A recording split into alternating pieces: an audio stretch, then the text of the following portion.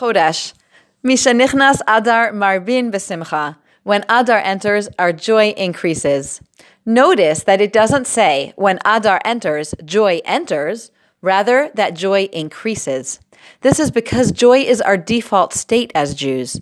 Joy is always present in our lives, but in Adar, we increase joy, just as in Av, we decrease it, not annihilate it. We've all heard many times, if mama ain't happy, ain't no one happy, and similar sayings. So perhaps Rosh Chodesh Adar is a good time to revisit this concept of joy. It is true that we set the emotional tone in our homes. When mama is happy, everyone else gets lifted up on that current of joy. And when mama is sad or anxious, you can be sure that everyone else is feeling those overtones too. So it's up to us to increase our personal joy, and by doing so, our families will all be able to experience Mishanichnas Adar marbin b'simcha. So how can we increase our joy? Chocolate, bubble baths, those we know. What else?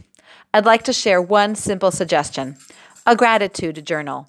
What would it be like if at the end of each day, we took a minute to record 1, 2, or 3 things that happened today that brought us joy?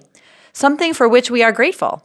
Life is busy, and many times the moments that bring us joy are quickly interrupted and overridden by telephone calls, crying children, or other distractions. Imagine using a minute at the end of the day to recall with gratitude the gifts of the day and relive the joy of those moments without any interruptions or distractions.